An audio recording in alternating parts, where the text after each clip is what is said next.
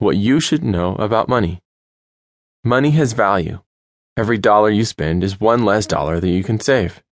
If you don't remember anything else from this book, remember this: a dollar received today is worth more than a dollar received tomorrow, 6 months from now, or even a year from now. This is because you can invest this dollar today and have it earn interest for you so that a year from now you'll have more than the original dollar you started with. For example, if you took $1 today and placed it in a savings account that earned 3% interest annually, you would have $1.03 at the end of the year. This may not sound like much because it's only $1, but what if you were able to save $1,000, $10,000, or even $100,000?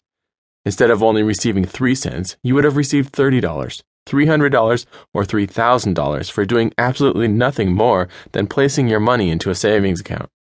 The reason for this is because interest is the cost of borrowing money. You can either pay interest or get paid interest. When you use your credit card to go shopping or take out a loan to buy a car, you'll pay interest for the convenience of borrowing the money.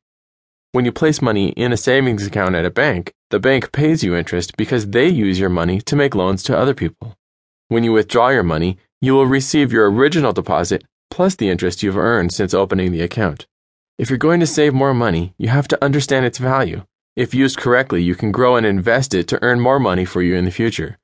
Your primary goal should be to have more than enough money to take care of your basic needs, enjoy a vacation or two, and grow your wealth over time.